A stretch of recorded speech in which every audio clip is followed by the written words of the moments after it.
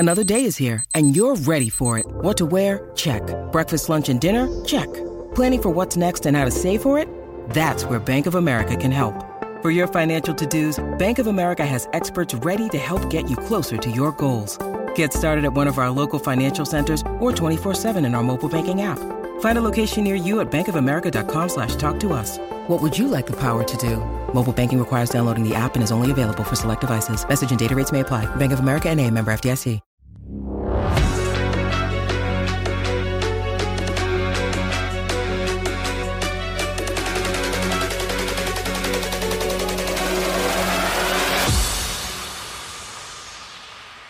Hey guys, Akil here, and welcome back to another episode of the Trading Coach Podcast. Today's subject is going to be doing too much too quickly.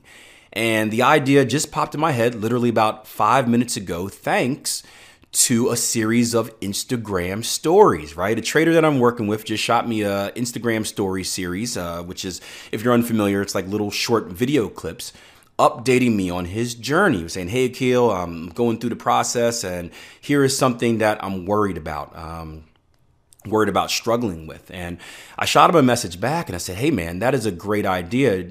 What I'm going to do is I'm going to turn this into a podcast subject because, believe it or not, you're not the only one that is having this issue or having this thought about future issues. And it makes me excited because this was the whole reason I started the podcast, right? You guys know I'm all over social media, right? I work with a lot of traders on the main platform as well, obviously my clients and whatnot, but I'm all over social media. I'm on YouTube, I'm on Facebook, LinkedIn, Instagram, I'm on the Twitter, and each and every day I get a handful of questions from different traders. And every time I do that, I respond because I just believe in when people take the time to ask you a question, you should respond. But I got not sick and tired, but I started thinking, what if instead of responding to traders individually, I took these subjects, because you're not the only one, or this specific trader isn't the only one that's going through this.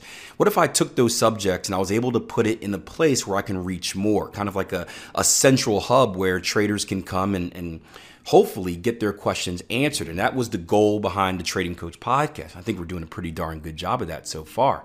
But this question reminded me of that, and this is the perfect response to it. And what the trader asked me was, well, I'll take you through the story. Give me a second. I'm going to take a swig of my coffee. This is unprofessional. Never want to be a professional podcaster. So this, give me a second.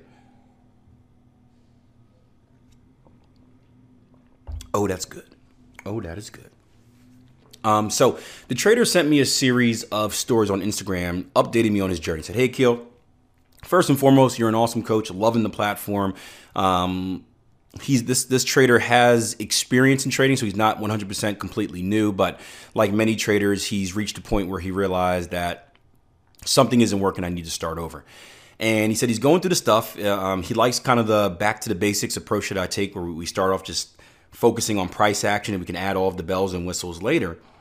And he says that I want to apologize that it's taken me so long to go through the course material, but I'm really doing what you tell me to. And what he means by that is, right, we have about 7 training courses at the moment of recording this. I'm actually going to work on one this weekend as soon as I hit the road, but we have about 7 training courses, starting from the very beginning, like what is a pip, what is spread, to the more advanced stuff where, developing a trading plan, money management, all that fun stuff.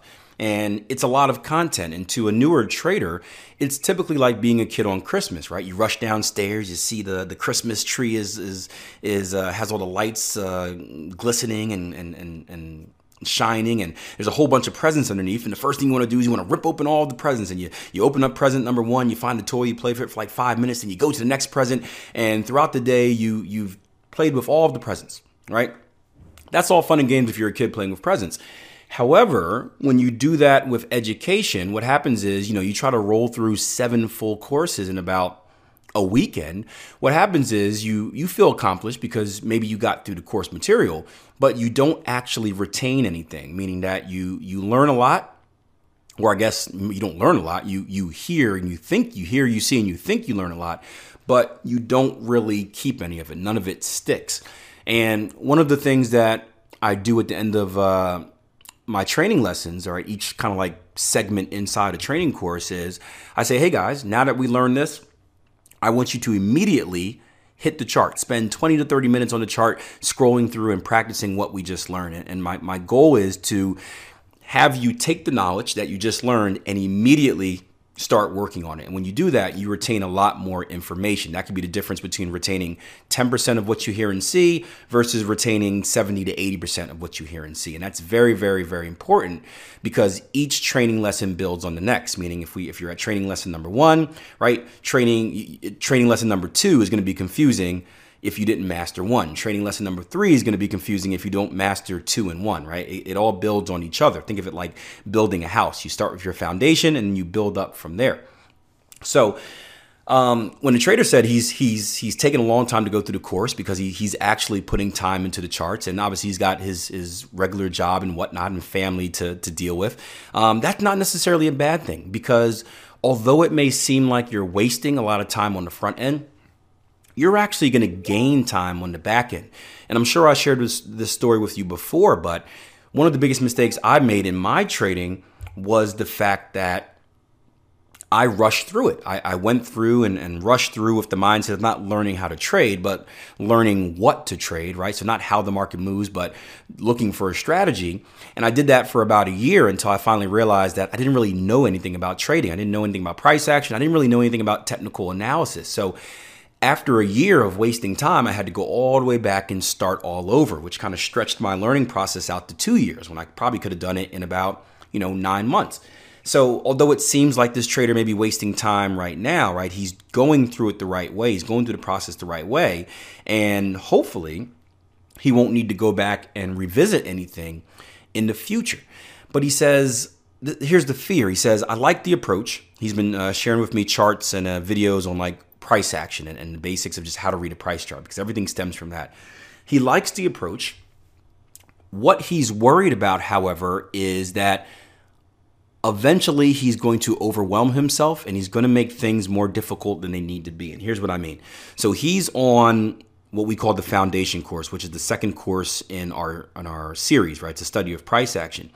And he's kind of peeking into the next couple courses and stuff like advanced pattern formations, complex patterns, stuff like FTB, more specific strategies. And he's worried that, hey, I have a good grasp over price action right now. He said he had a couple winning trades that were good. Nothing too big, right? No like 300 pip winner, no internet worthy stuff, right?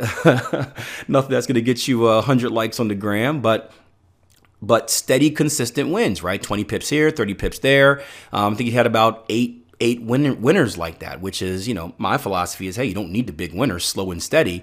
You compound that and, believe before you know it, you'll have a very successful trading career.